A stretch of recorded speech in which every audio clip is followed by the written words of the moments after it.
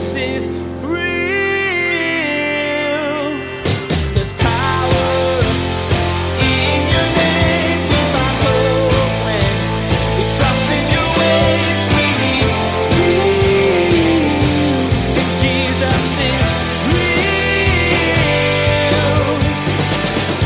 real. We need God's wind and God's word. Why? Because if you've been around church any length of time, you can meet people who know the Bible real well, but they haven't let the Spirit of God enliven the Word of God in their hearts, which means you can know everything about the Bible and you can be mean-spirited, judgmental, and hateful in the name of Jesus, which is what happens when you memorize the Bible as a book without letting the wind of God, the Spirit of God, enliven the Word to our hearts. Is Pastor Daniel describing you today? Have you learned what the Bible says, memorized all the key verses, and gotten the rules down pat, but left out the heart of God? Do you use what you know to shame and judge others? If this is you, then know that you're not alone. We're all train wrecks, but there's hope. This isn't the end of the story. God will send His Spirit to change your heart and enliven His Word as you simply respond to Jesus. Now, here's Pastor Daniel in Isaiah chapter 40 as he continues his message, When God Arrives. Jesus is real. This is why comfort is here, because Jesus said that I will be with you always, even to the end of the age, that I will never leave you nor forsake you. No matter where you are, no matter what is going on, God is with you. Now I want to speak for a second to those of you who have yet to say yes to Jesus. Listen. Jesus is with you too, and He's never left you either.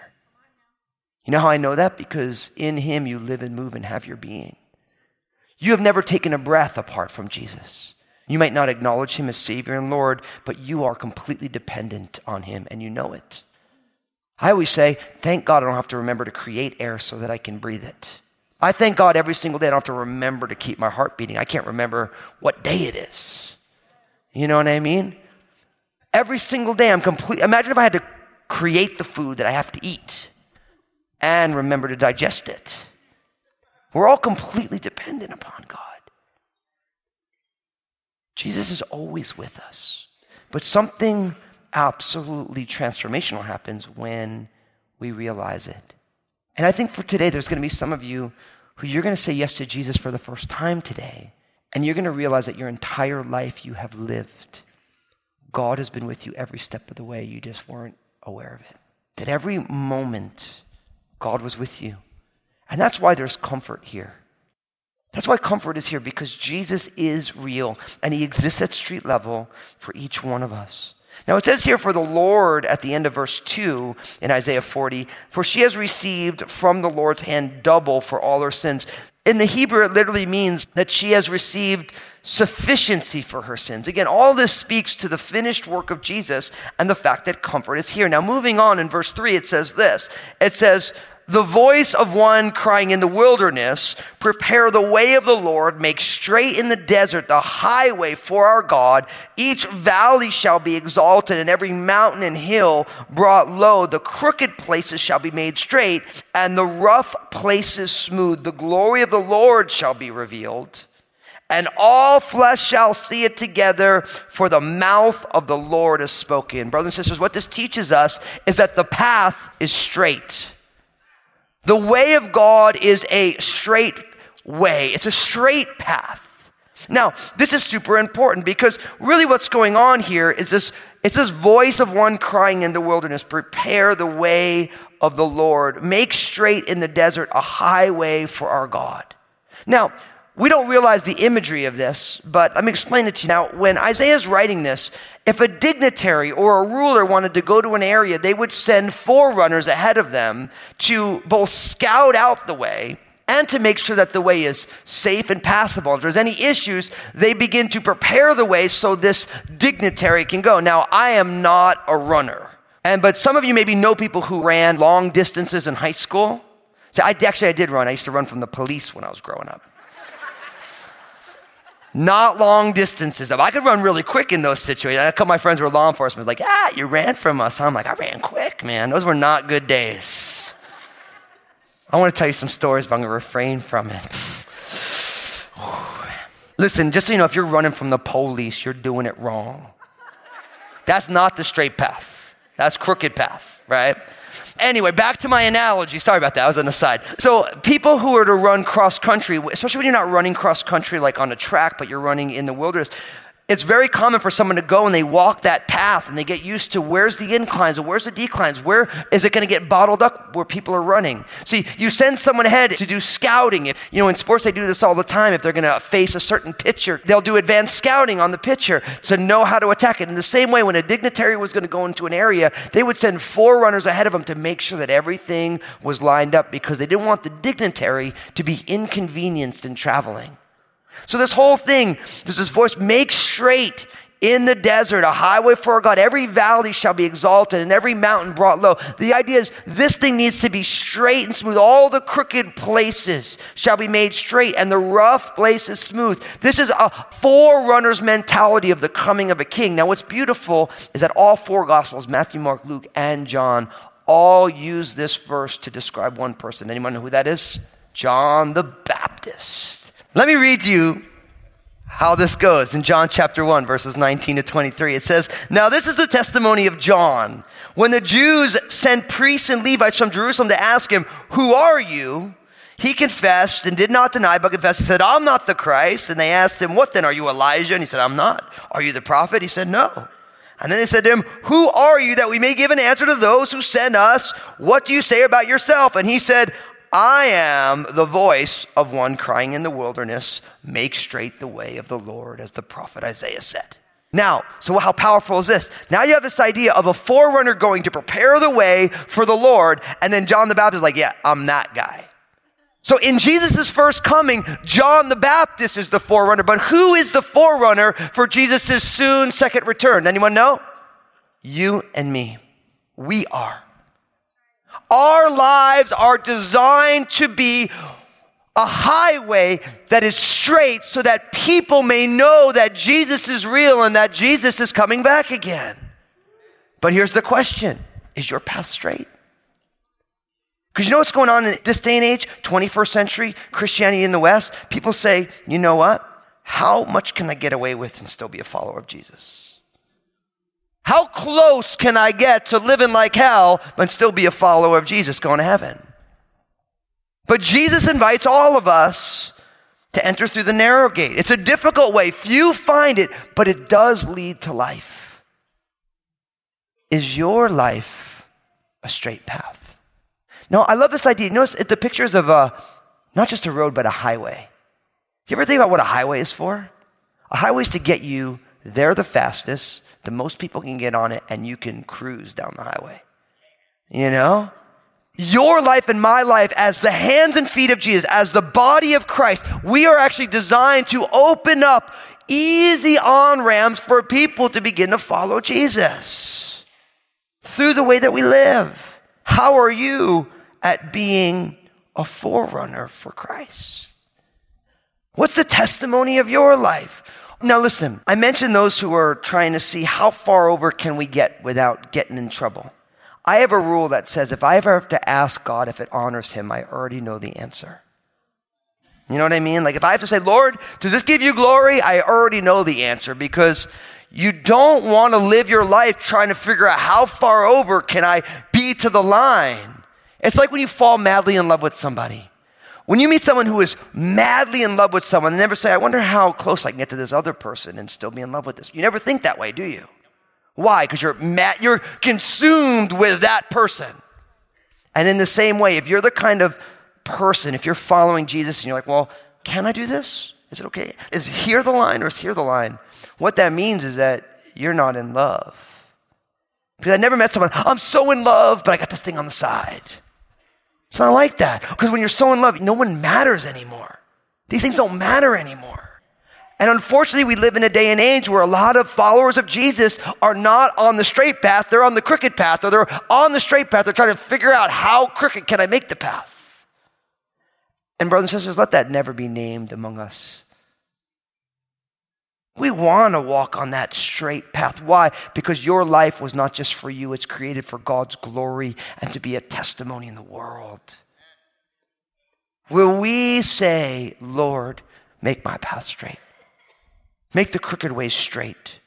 Make the rough parts of who I am smooth, God, that I may be a forerunner preparing the way. Now, I do want to mention this before we move on from here, and I hate to mention it, but we have to also be realistic about what it means to be a voice crying in the wilderness.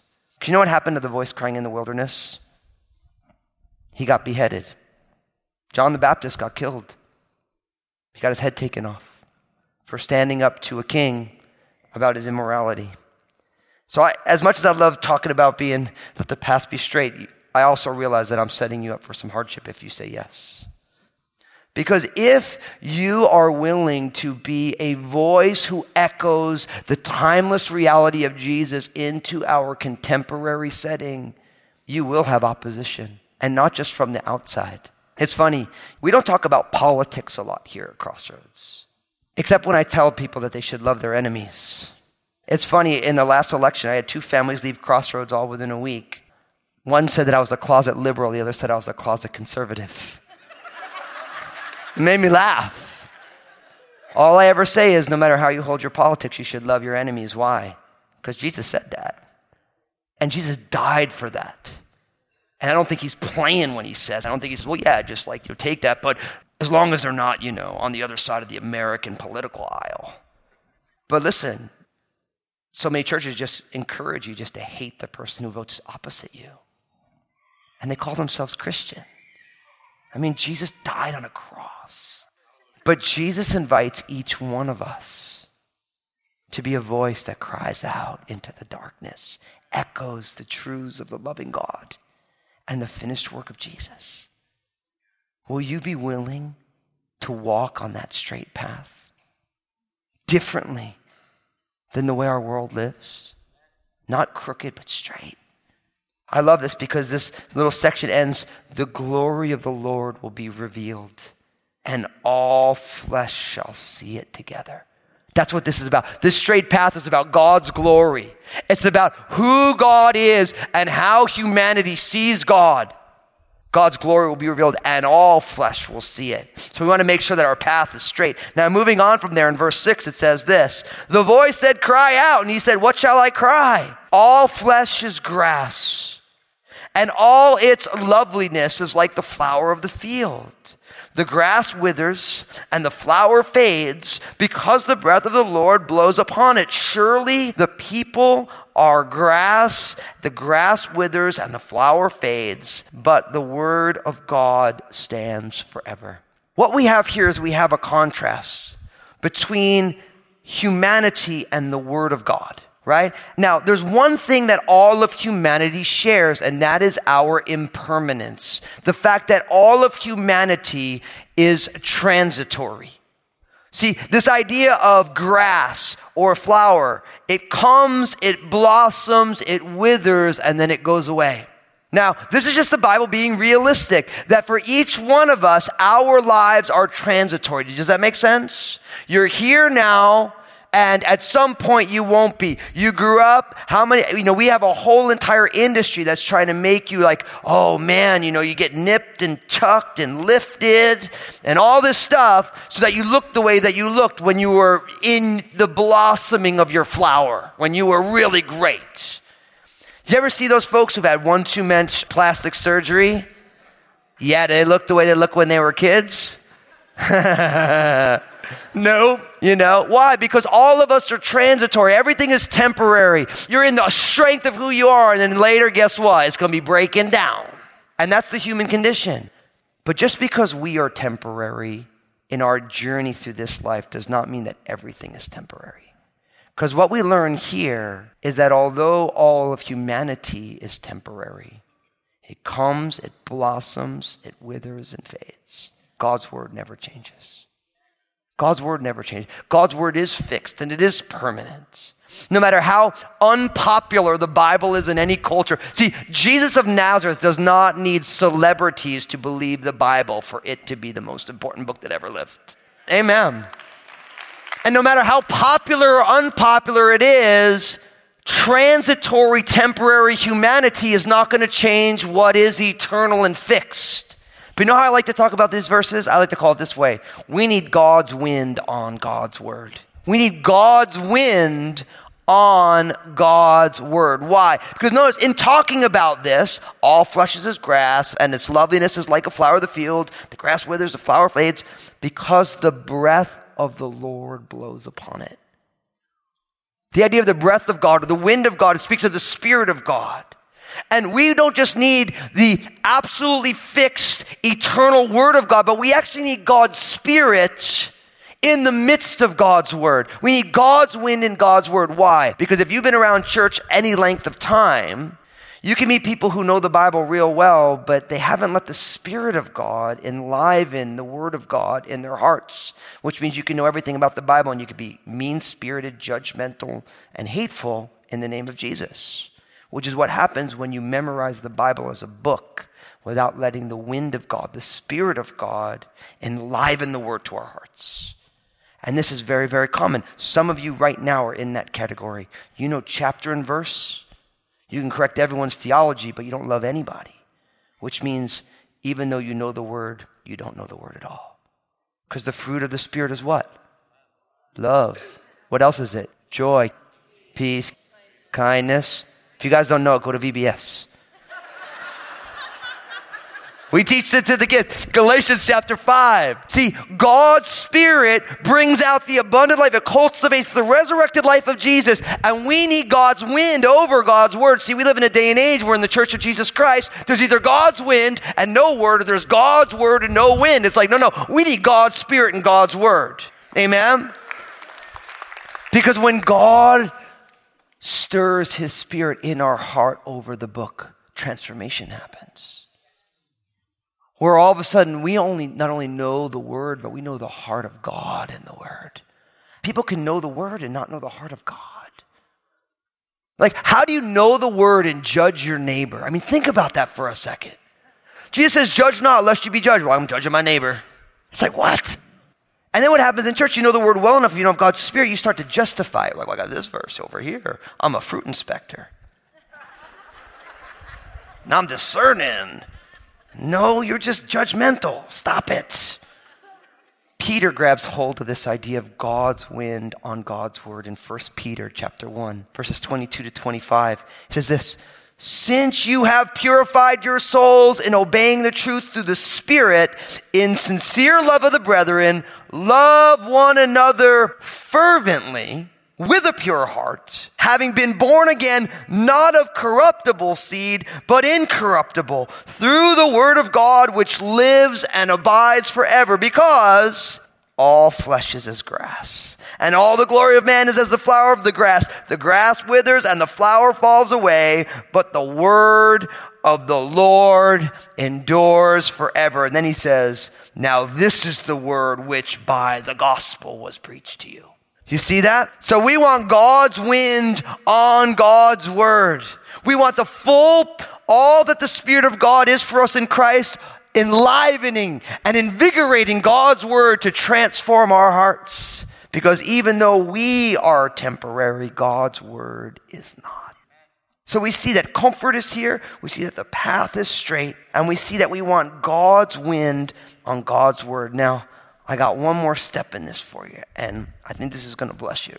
Look what it says in Isaiah 40, verse 9. It says, O Zion, you who bring good tidings, get up into the high mountains, O Jerusalem, you who bring good tidings. Lift up your voice with strength. Lift it up. Be not afraid. Say to the cities of Judah, behold your God. Behold, the Lord God shall come with a strong hand, and his arm shall rule for him. Behold, his reward is with him and his work before him. He will feed his flock like a shepherd, and he will gather the lambs with his arm and carry them in his bosom and gently lead those who are with young.